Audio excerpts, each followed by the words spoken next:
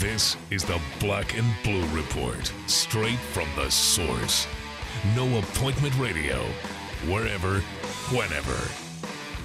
Now, from Studio B or from wherever the Saints or Pelicans might be, here's Daniel Sellerson. What's going on? Welcome into the Thursday edition of the Black and Blue Report. I'm Daniel Sellerson, filling in for Sean Killey. Glad to be back in the hosting chair. It's been a little bit. We took a little break, Sean and I, for the All-Star break. The show did not, but we appreciate you tuning in today. Trade deadline day, so it's a busy day here on Airline Drive. It also might not be a busy day. We really don't know yet, as we're recording this around 10:20 Central, and I bring in Jim Eichenhofer from Pelicans.com to join me because it is trade deadline day. And Jim, I think the big thing is that both of us have not been traded yet, so good sign. But still plenty of time left. There is still plenty of time, though. That's definitely a good thing that we haven't been moved yet. I mean, it's surprising we've lasted this long. I don't mean this year. I mean just over several years that we're still here. So you gotta be thankful for that. Our names get brought up all the time in Twitter, and it's just hard to read. And I just want to know what my value is. I mean, I feel like a couple mouse pads and a calculator, and right. I think the value is even. So it'll be interesting to see whether we make it to 2 p.m., but I wish you the best of luck. You too. I feel like sometimes our names both come up in the same trade packages, and I'm not really sure what to think about that. I think it's more that they want you to be packaged in and take on your high salary. So I think that's the big thing. My salary is not really a big factor, but yours, okay. I mean, I think that's the big problem is fitting a team that can afford your. It all makes sense now. Yeah. All right, let's talk about today a little bit because we've been in this situation before as team employees that today is a interesting day around here. You kind of don't know what's going to happen. You just read what the rumors are. You don't know what to believe. There's only, a few people that kind of would go to as far as breaking news. But what's this day like for you? What do you expect from today? Right now, we've only seen about 2 trades. Again, this is about 10:20 Central Time. 2 trades that happened a couple days ago. But other than that, it's been pretty quiet. I mean, I hate to have a strong opinion one way or the other because I could be proven to be completely wrong. I do find this day to be really interesting. It's such a unique, kind of curious day because you go into it thinking there could be a ton of changes or there could be nothing at all that happens. So, I mean, yeah, it's one of those weird things that comes up every year where you kind of have to be ready for anything, and then that's kind of the way that you approach it. I know a lot of fans want to see trades happen to see trades happen, but I feel like the Pelicans situation is they're not going to. I feel like they're in a position that they're not going to make a trade just to make a trade. I think the right thing has to come along, especially. They're in a weird situation, I think, because they're 6.5 back. No team has made the playoffs 6.5 back going into the All-Star break. But they're still kind of in that weird, hey, if we have a good record, you make the playoffs, but also you start looking at next year. I think the Pelican situation in particular is kind of an interesting one for these next 4 hours, wouldn't you say? Yeah, I would say so. And, the one thing that I think happens a lot at the trade deadline every year is that people, fans, media, you name it, think – they go into it saying, like, okay, they have to do this, they have to do that. The problem I always have with second-guessing or even first-guessing moves is that you don't know what offers you're getting from other teams. You could have 6 offers from other teams, and all 6 of them are terrible. Mm-hmm. So do you want to do something just to say, hey, we did something? So I think that's one of the problems looking at it from the outside in terms of evaluating what teams do is that you don't know whether you're in a position where you're getting decent offers. And I've never been a believer in doing something for the sake of doing something. You don't want to make a move that's going to make you worse. No. But I feel like, that's the part that's really hard to gauge from year to year is you can't control what the other 29 teams are going to do. So, but hopefully, if that's what you're looking for, hopefully you'll see something that piques your interest and that you can pull the trigger on. All right, we're not going to dive into it too much. I want to let you go just so we can kind of get back to watching Twitter for the next 4 hours. Sure. But the one thing I want to talk about with the new CBA and probably the most likely potential for salary cap to go up next year, with everyone looking at expiring contracts as kind of a reason to make trades to acquire them. That way you get them off the books. Do you feel like that has the value of the expiring contract has diminished a little bit this year because most teams are going to have some sort of money come this offseason? Yeah, I do. I think that it's definitely not as big of a deal because I think everyone's going to have money, like you said. The one thing that I think is interesting that I've heard a lot in the last day or two, though, is in terms of, we'll see whether this actually factors in and makes teams make more moves. But I have heard people say that teams are motivated, like in the situation where Detroit picked up Tobias Harris. I think some teams are motivated to get a guy that's already under contract, because when the cap goes way up, whatever figure a guy's making in salary is actually going to be better. It's going to be more affordable because all the numbers, I think, are going to be skewed. So I do think that there might be some teams that are saying, like, hey, let's get a guy who right now his salary looks pretty high, but after the salary cap goes up, it'll be a very good bargain. So I do wonder a little bit if that's going to impact teams in trying to pick up some guys. But on the other hand, by doing that, you're still going to have salary cap room, but you're also kind of limiting some of your options in the summer. And I know teams hate to do that. A lot of times they want to have some certainty that they'll be able to have flexibility and stuff like that. So I think that's one factor that I've heard people talk about a lot more in the last day or two than I had heard before that could impact what happens today. All right, 2 p.m. Central is the trade deadline. We'll have plenty for you on Pelicans.com if anything goes down. Follow Jim all day. He's not going to tweet any rumors or anything, but once the deals are done and if anything happens, you want to make sure to follow Jim and don't worry about fake accounts. I don't think there's a fake Jim Eichenhofer out there. Is there a Tim Beichenhofer that's trying to do fake Pelicans tweets? No, I haven't seen any. Don't give people any ideas, but no, there's no fake account. And I am verified, so I don't have to worry about it anyways. Oh, wow. So there You're you a go. lucky guy. Well, with like 11,000 followers, you should be verified. But yeah, there are some people that fall for the fake accounts. Please be advised before you retweet anything or believe anything. Look out. I've seen some people being tricked into it. And yeah, with Woj especially. Yeah, Woj from be... Yahoo. There's a fake Woj out there that his name was Tony Smell yesterday. So if you see that, that is not legit. That's because probably he did not a fake him. Pelicans trade yesterday. Yeah. And some people fell for it. So don't be that guy. Right. All right, Jim. We'll talk to you. Actually, we'll probably talk to you tomorrow in a little roundtable discussion if the trade deadline kind of heats up a little bit. Sure. And Sounds Pelicans 76ers tomorrow. Here we go. Looking forward to it. Playing some games. Actually, I know. Me too. All right.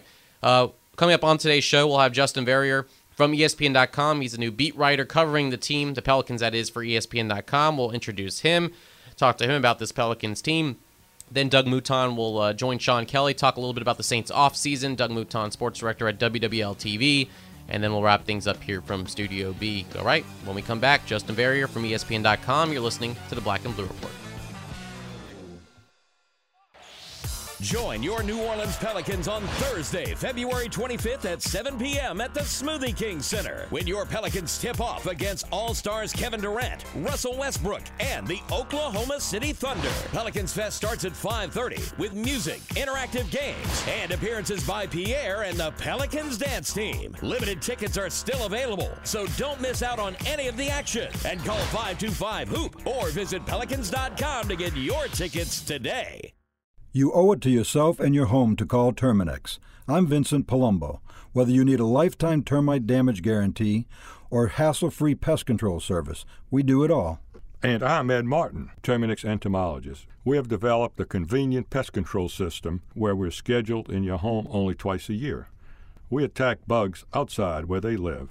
Call 834-7330 for guaranteed control of any pests or termites. Terminix does it all. We're talking Pelicans basketball on the Black and Blue Report. All right, welcome back to the show. Time to talk some Pelicans here on the Black and Blue Report. A very busy day here on the campus of the Saints and the Pelicans. Joining me now is someone who's going to be pretty busy as well, and we'll welcome in Justin Verrier, who is coming to us from ESPN.com, now going to cover the Pelicans full-time. And Justin, you just moved here a couple days ago. Welcome. Thank you. Thank you for having me. So how many times have you been to the Big Easy before you moved here? Was this your first time? I think literally one, and it was to look for an apartment. Okay. And it was during Mardi Gras, which was made for an interesting... Not the best time to be looking for an apartment. No, and I had no idea Mardi Gras was even happening at that time. So you'll learn quickly. Yeah, just to show you how versed I am in the local customs. So you're kind of settled in a little bit now? Yeah, trying for to the most part. I mean, I'm still sleeping on a inflatable mattress in my barren apartment. Okay. And I got a nice little lounge chair going, so I have 2 pieces of furniture. So far, so good. Yeah, and you come at a pretty interesting time here as the trade deadline approaches today around 2 Central.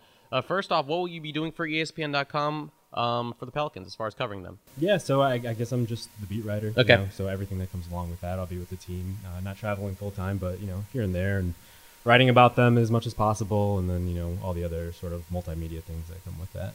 Now, when I follow you on Twitter, I noticed a lot of your tweets were about the Pelicans. Was that something that you kind of were assigned to them, from afar, and then they said, okay, now it's time to cover them full time? Are they starting to go that route, kind of like what they do in the NFL as far as a beat writer for each team? Are they starting to grow that way a little bit for the basketball side? Yeah, I think that's the goal. Mm-hmm. I think I can't say for sure, right. But I think we're getting to the point where we're covering all the teams that not necessarily matter, but just are prominent in the NBA landscape. Pelicans kind of on the rise, and obviously Anthony Davis is a big deal for us and for you guys and everyone around here, and so I think they had goals of just expanding the coverage to the point where we're just covering teams of right. need. And, so I think this was kind of talked about for a while, which is why you probably saw me tweeting from afar. Yeah. But it finally got everything got signed off on, and here I am, and I'm really happy to be here. So what is so intriguing about this Pelicans team? I know this year's been a little disappointment, 20-33. They're 6.5 back of a playoff spot from. You've probably watched mostly every game for them, but what's been so intriguing about them that now you're going to cover them full time? Yeah, I mean, I think it's a lot of things. I think more than any team right now, I think they kind of symbolize some interesting questions just league-wide. If you look at the canvas of the NBA, they have one of the best players in the NBA right now, a generational talent who right now is still on a rookie contract. I know he's signed an extension, so that's going to be coming up. But I think if you look at them, I think they're an interesting case study in how do you build around a star like that? Because that one piece is the one thing you need. If you look at all the champions throughout, NBA history, outside of maybe the Detroit Pistons in the 2004 team, that's the one building block you need in order to get that far. And so you look at the Pelicans now, they can go either way. They can build a dynasty. They could maybe lose him down the road. So I think that's probably one of the more interesting questions I'm looking at, regardless of success or whatever, right, going forward. And then obviously just being in the small market is an interesting possibility, just given the way things are happening with the CBA now and the effects it had on a big market team like the Miami Heat. And you see teams like the Lakers kind of struggling to build now with those rules in place. You wonder how it affects a small market team. Are things really leveled out as they kind of hope to be when they set forth those rules? So all that stuff, and then just local flavor is also really interesting to me. I'm into the weird stuff. So okay, we came to the right place. Right, exactly. Well, I kind of want to talk about this small market and how free agents are kind of looking at things these days. I feel like we're past the point of players just wanting to go to a big market. I think you look at the Kevin Durant's now, LaMarcus Aldridge choosing San Antonio over the New York Knicks. You have Anthony Davis now here. Do you think players are now starting to look at the fact that they just want to win, get on a winning team, pair up with a star more than, hey, I just want to go to a big market? Is that what we're seeing here? And how does that affect a team like the Pelicans who does have that star in Anthony Davis? Yeah, I think that's what you're looking at these days. I think last offseason was pretty indicative of that. With both the Knicks and the Lakers kind of striking out. The Knicks got a few guys, Robin Lopez, etc. But I still think it's at the point where the big markets might be able to have the edge when they do have something, but it's not going to be the case back in the day when you're throwing money at Shaq and he's just going to come because it's the Lakers and the legacy and just the limelight. I still think they might prioritize that if, let's say, D'Angelo Russell turns into something, if Kristaps Porzingis turns into the player we all expect him to be now. But you look at what the Bucks did with Greg Monroe. I mean, obviously it hasn't worked out for them, but at this point, that was a pretty big deal in the NBA landscape. It kind of showed that a small market team could strike a blow there. In regard to the Pelicans, I think they still have a little ways to go here. Obviously, guys should be lining up to play with Davis soon, but I think it still remains to be seen that they have the team around him to keep competing full time. I mean, last year was a big step for this team. But you wonder going forward, especially after this year, how that's going to play out. I think this offseason is going to be really interesting for them. Very interesting, and at least they do have a first-round pick this year, which hasn't been something they've had in the last couple of years, so that will kind of intrigue fans and people as well. You mentioned this team last year making the playoffs at 45-37. I think a lot of people thought it was fool's gold just based on Oklahoma City's injuries. Nonetheless, they still made it at 45-37. This year they've kind of declined a little bit. What has been the biggest difference in your eyes, this team this year compared to last year with basically the same roster? I know a new system, a lot of injuries, but is there anything different you're noticing from this team of why they've struggled so much this year? I mean, yeah, I think you just kind of hit on it. I think it's the obvious. I mean, obviously the injuries. You saw what Quincy Pondexter was able to do with his team last year and kind of how he pushed them forward enough so they can get to the playoff spot. And I think just losing him was such a big deal. And especially now in the NBA, when wings and the 3-and-D wing is so crucial to what you're doing, especially with Alvin coming in and coming from the Warriors, it seems like those are pretty much all of the guys there. They're all that size. They all play defense. They all hit threes, and they're all really smart players who can run an offense without really much instruction. It's more motion, more kind of on the fly sort of things. And Quincy's kind of that only guy that they had. Dante and Alonzo are nice specialists, and they're nice players to have. But when you lose Quincy, there's such a drop off there. And then obviously, I mean, the injuries just kept rolling from there. And you wonder if at this deadline or in the offseason, maybe that's a source of kind of focus, just because those players seem like they're important to the NBA and especially important to Alvin and like the system he's going to try to run. Right. What about the play of Drew Holiday? His injury his minute restriction kind of hurt him at the beginning. He seems to be coming along, coming off the bench his last 10 games, averaging almost 21 points, 7 assists. He's 16-6 this season. Are we starting to see the old Drew Holiday, all-star Drew Holiday now with the Pelicans? Yeah, I mean, I love Drew Holiday. I just love the way he plays. There's just such a sense of control of the court and just like everything around him when he plays. It's really fun to watch. And I was watching the All-Star game. I was actually in New Orleans, so I got a little local flavor when I was at the bar. And you could see what Davis is able to do with someone like Chris Paul. I know that's kind of like a New Orleans fever dream at this point, but you could see if you just have someone there to just loft it up, you could see like what it does to expand his game and just kind of opens him up. He's such this great athletic big guy, and when you have someone like Drew, maybe not up to the same caliber as CP3, but I mean, you could see why they gave up those picks to get someone like Drew, because you need that guy with Davis. He's not a Kevin Durant type at this point where he's going to create his own offense. He's still getting a lot of his offense off of point guards, and someone like Drew is the type of guy that you need around him. It's still a little bit sad kind of watching, because you do watch him with the idea that you worry maybe something might happen. There's nothing that's based on nothing, right? But you're just worried that based on his history that he made this misstep. Oh, what's going on?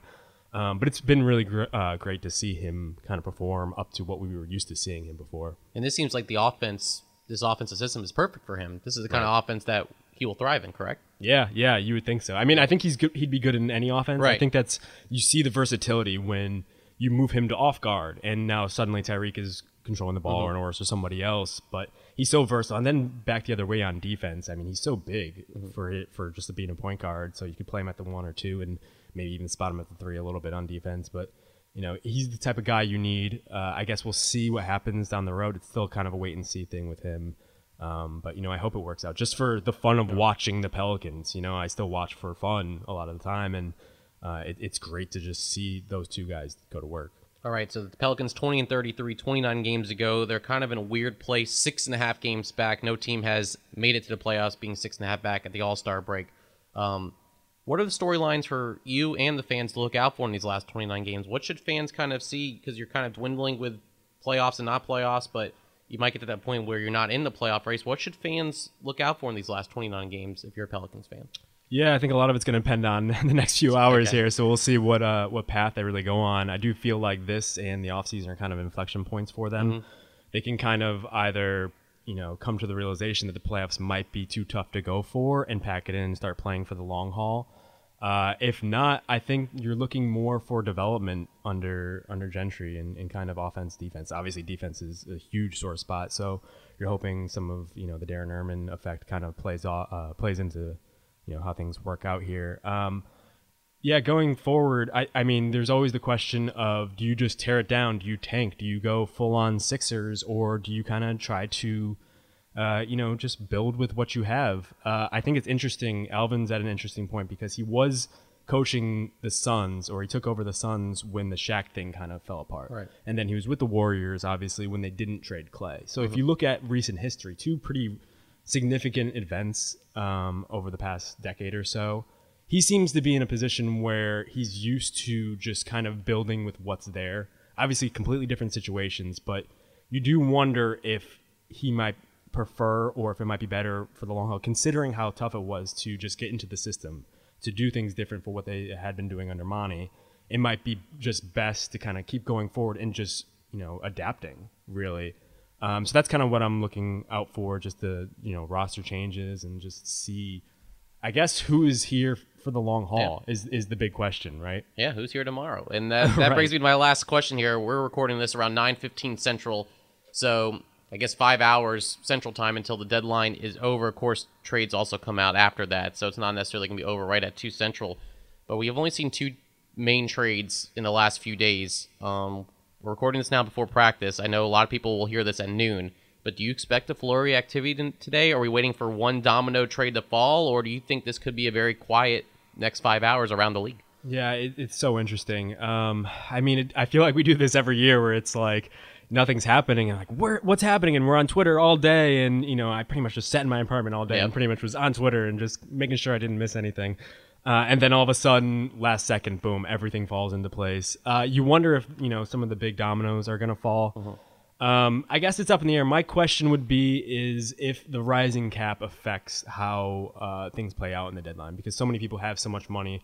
One thing I kind of heard was our teams are going to be more willing to trade because they want that extra edge of having the bird rights and being able to sign those guys because there is so much money out there. Yeah.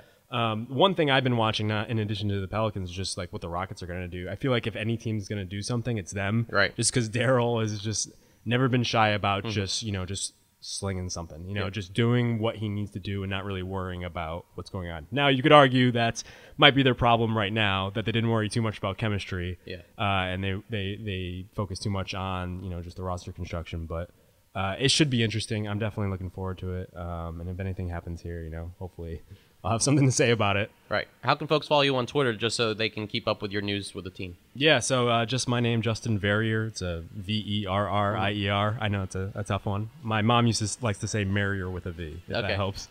That works. And maybe you'll change it now to Verrier since you're down here. Right. Absolutely. Justin Verrier from ESPN.com covering the Pelicans now. Justin, welcome to the Big Easy, and we'll look forward to talking to you throughout the season. All right, thank you. Enjoy today. Thanks. Or maybe not enjoy it. I don't know. It'll be interesting. Yeah. All right, when we come back, we'll focus on the Saints. Doug Mouton from WWL TV will join Sean, talk about the Saints offseason, and then we'll go from there. Stay with us. You're listening to the Black and Blue Report.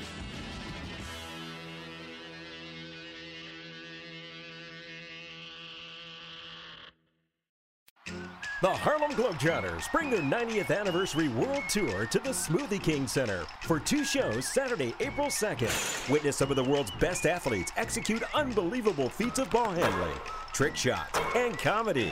It's the team's most epic tour in 90 years and a lifelong memory in the making.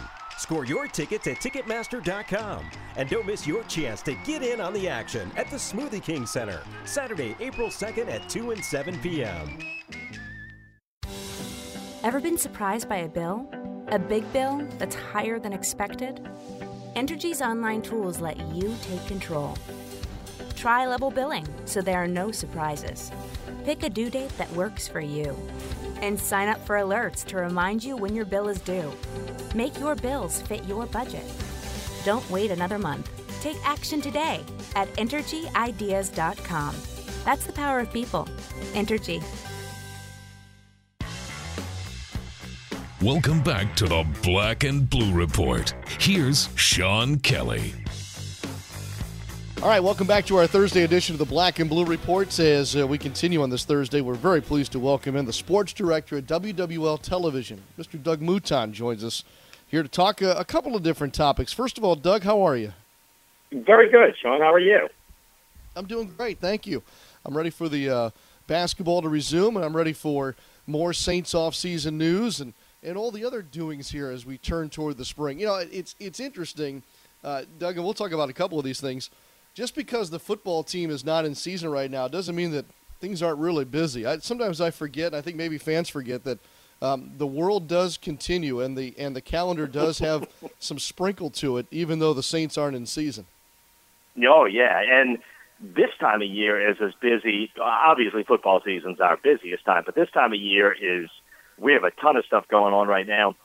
New Orleans, actually, our sports scene, we have about maybe a 3 or 4 week slow period that runs from late June until training camp starts in late July. And that is really the only slow time in New Orleans. You've still got the Zephyrs going on there, but you got the Zephyrs and pretty much nothing else.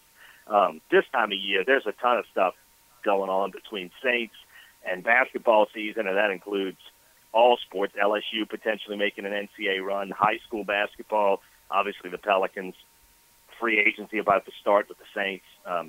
There's a lot of stuff right now. Yeah, there's no doubt about that.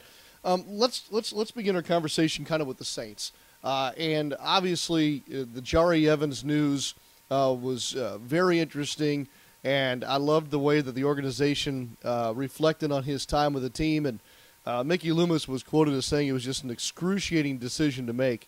But I guess if you looked at it objectively, Doug, it probably has to be the right decision. But there's no denying what Jahri Evans meant to the New Orleans Saints.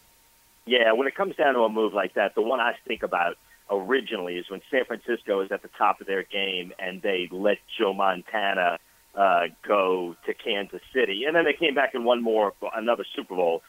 It's hard when you have a guy who's been that kind of linchpin to what you're doing.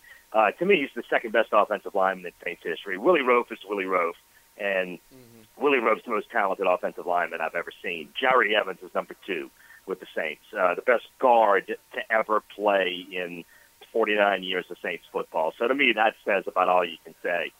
6 times to the Pro Bowl, and if you look at the list of guys on the Saints all-time roster who went at least 6 times, it's Drew Brees and Ricky Jackson and Morton Anderson, those types. And Jahri Evans fits in with that crowd. It's a difficult decision. Saints fans are smart. I think Saints fans get it. Every Saints fan that I have heard talk about Jahri says the same thing. It's really kind of what Mickey Loomis says. What a great player he was. And I can say from a locker room standpoint, he was a great guy to deal with on our end.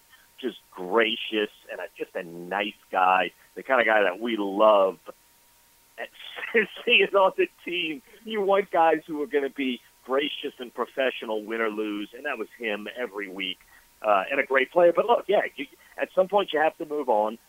Decisions are difficult like that. Players always are going to want to play beyond maybe where they can probably really help you, and for the money and what they needed, it looks like a move that had to be made. One of those just unfortunate end of an era kind of things. Yeah, without a doubt. Doug, everybody's view on the Saints offseason varies along a very wide spectrum here. I'd like to hear what your thoughts are as far as what the Saints perhaps need to accomplish in the offseason and what is realistic about what they can accomplish here before we get to, say, minicamp.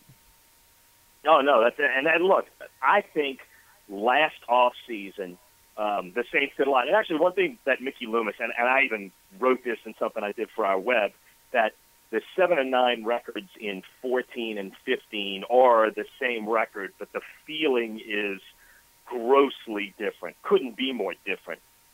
14 was just disaster. It just was. And at the end of the year, this time last year, the Saints needed some pieces. It was crazy to think that they were going to get anywhere close. Last offseason, I thought the Saints put some quality pieces in place. And heading into this offseason, I think what you need is a little easier to define now. And I definitely think they're closer than they were at this time last year. Obviously, now you got to get a guard. You'll have Tim Lolito, who's a restricted free agent on one side. You've got to get a guard. That becomes an immediate bigger priority than it was. I certainly think they need help along the defensive line. They got great play from Kevin Williams last year. Can you still count on him at plus 35? I don't know. And in fact, I think they might need, if you talk about a 6 or 7 man rotation along the defensive line, they might still need 2 or 3 guys.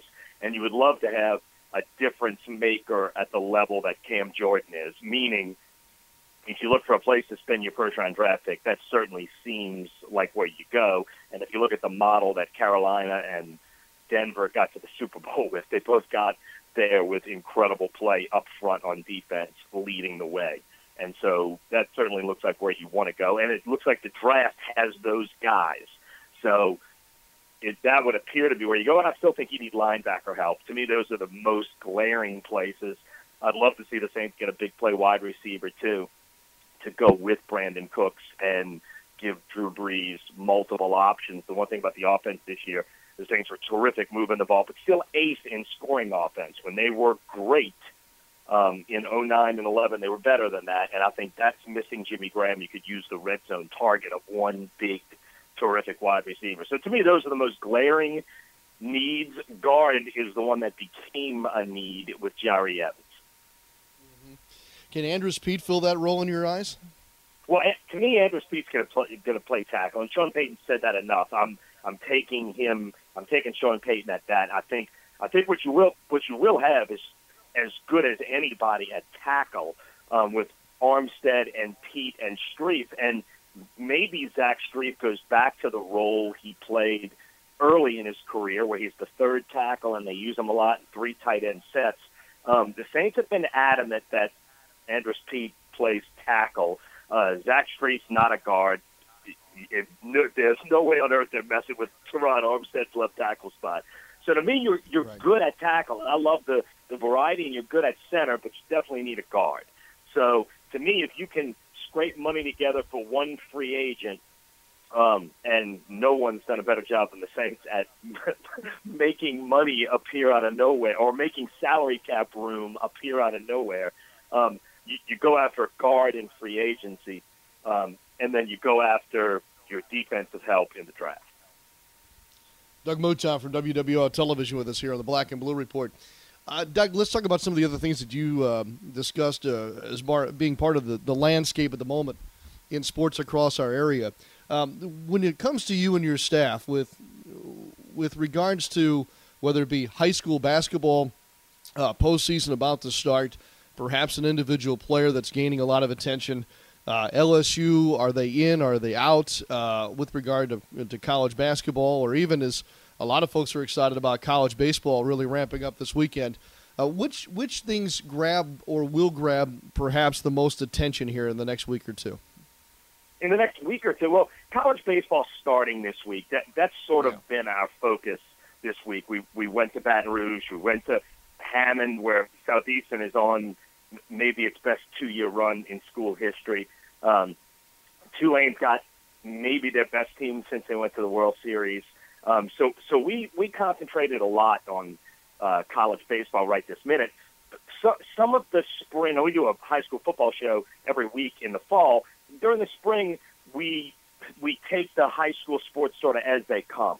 The soccer, we're in the quarterfinals of state soccer. We'll cover those when we get to semifinals next week. We've got a ton of local teams alive. And then beginning after that, basketball will be by then they'll be in the playoffs, and we'll cover a lot of high school basketball. We get spread thin at this time of year because we're trying to cover so many different things.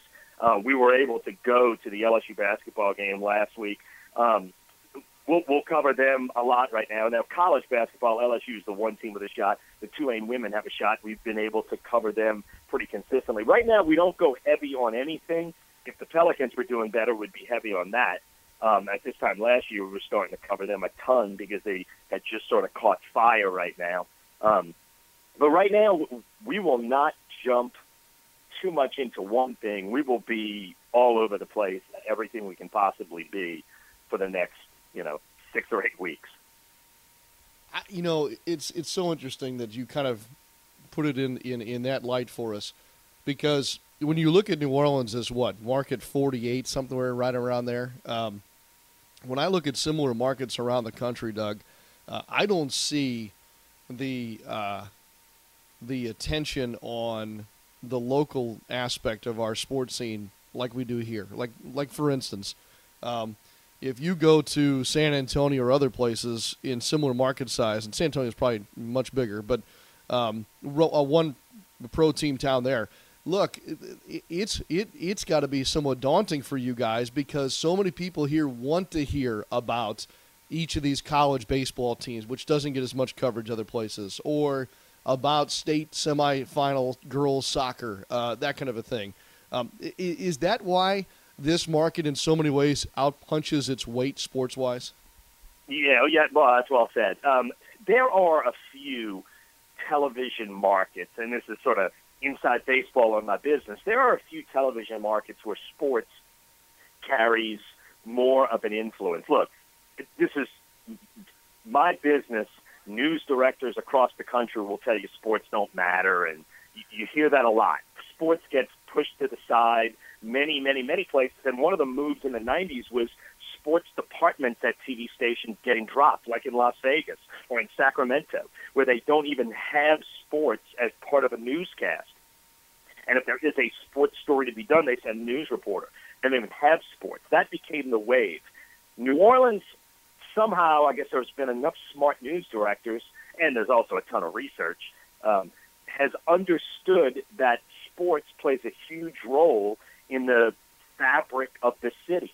I get more time for sports. I get 3.5 minutes at 6 and 3.5 minutes at 10 and 2.5 minutes at 5. Very few sportscasts are that long at TV stations across the country. But Channel 4 has done enough research to know that this is what people care about. That's just New Orleans. That's who we are, and luckily we've had people who recognize that in news management. We're not the only one. Like Boston is a great sports town. They care about all those professional teams, and sports gets a significant chunk of time devoted to them. But there are plenty of – Atlanta's a great example of a city that's just not a great sports town, that has the professional teams, but they're not super covered. And when the Saints played Atlanta on that Thursday night football game, we did a 3-hour pregame show. Our station in Atlanta, they did 2 minutes for sports that night. Like a difference in coverage of how we ramped up for that game could not have been more different. And that's the New Orleans market. We have been a sports-centric television market because that's who the people in New Orleans are. Sports play a big role here, and it's one of the big reasons that doing sports here is so fun. Yeah, no, I'm glad you gave us some other examples too. It's very interesting stuff. Hey, keep up the good work, and your window is far down the road as far as that slow time you referred to. So whatever you do to sustain, vitamins, extra oranges with lunch. I don't know, but whatever you're doing, keep it up, Doug, and we appreciate you coming by today. Anytime, Sean. Yep, Doug Mootown with us here on the Black and Blue Report. Don't forget, you can catch him, of course, at WWL Television.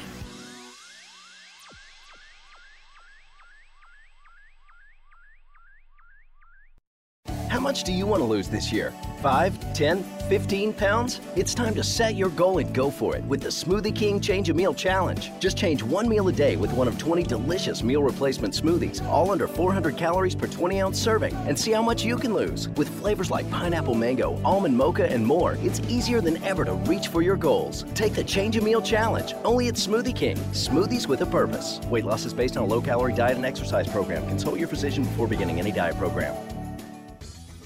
All-Star Electric is lighting up the future with the latest in LED lighting. All-Star Electric specializes in the installation and conversion of the newest LED lighting products. This lasting investment is virtually maintenance-free and offers significant savings on your next electricity bill. This is Tim Blanchard, president of All-Star Electric. Let us evaluate your building, parking lot, or home for an LED conversion. Want each show delivered right to your iPhone or iPad? Subscribe to the podcast on iTunes by searching Black and Blue Report. All right, time to wrap things up from Studio B. Thanks for joining us on the Thursday edition of the Black and Blue Report. Big thanks to Justin Barrier, Doug Mouton, Sean Kelly, and Jim Eichenhofer. Be on the lookout for Jim and his work today on Pelicans.com. Trade deadline day, 2 p.m. Central. Reminder is the deadline. You never know. I mean, things might not get reported right at 2, and then an hour later, 15 trades go through. So be on the lookout for that. And, of course, we'll have everything for you on tomorrow's Black and Blue Report. The goal is to have a roundtable discussion on the trade deadline. We'll kind of wait and see how things go today. But the goal is to have Sean Kelly, John DeShazer, myself, and Jim Eichenhofer back in here, do a roundtable trade deadline discussion, maybe kind of talk about the state of this team heading into the last 29 games. We call it No Appointment Radio, so you're probably listening to this as the trade deadline is approaching, and we appreciate it. And enjoy all the activity if anything happens. Some days they're quiet, or some years it's quiet, some years it's not. So thanks for joining us, and we'll talk to you tomorrow. And thanks for listening to the podcast for Saints and Pelicans fans, the Black and Blue Report. Thanks for listening to this edition of the Black and Blue Report. If all goes well, we'll be back tomorrow. Tune in each weekday at 12 p.m. or at your convenience exclusively online at NewOrleansSaints.com and Pelicans.com. Follow your teams direct from the source, the Black and Blue Report.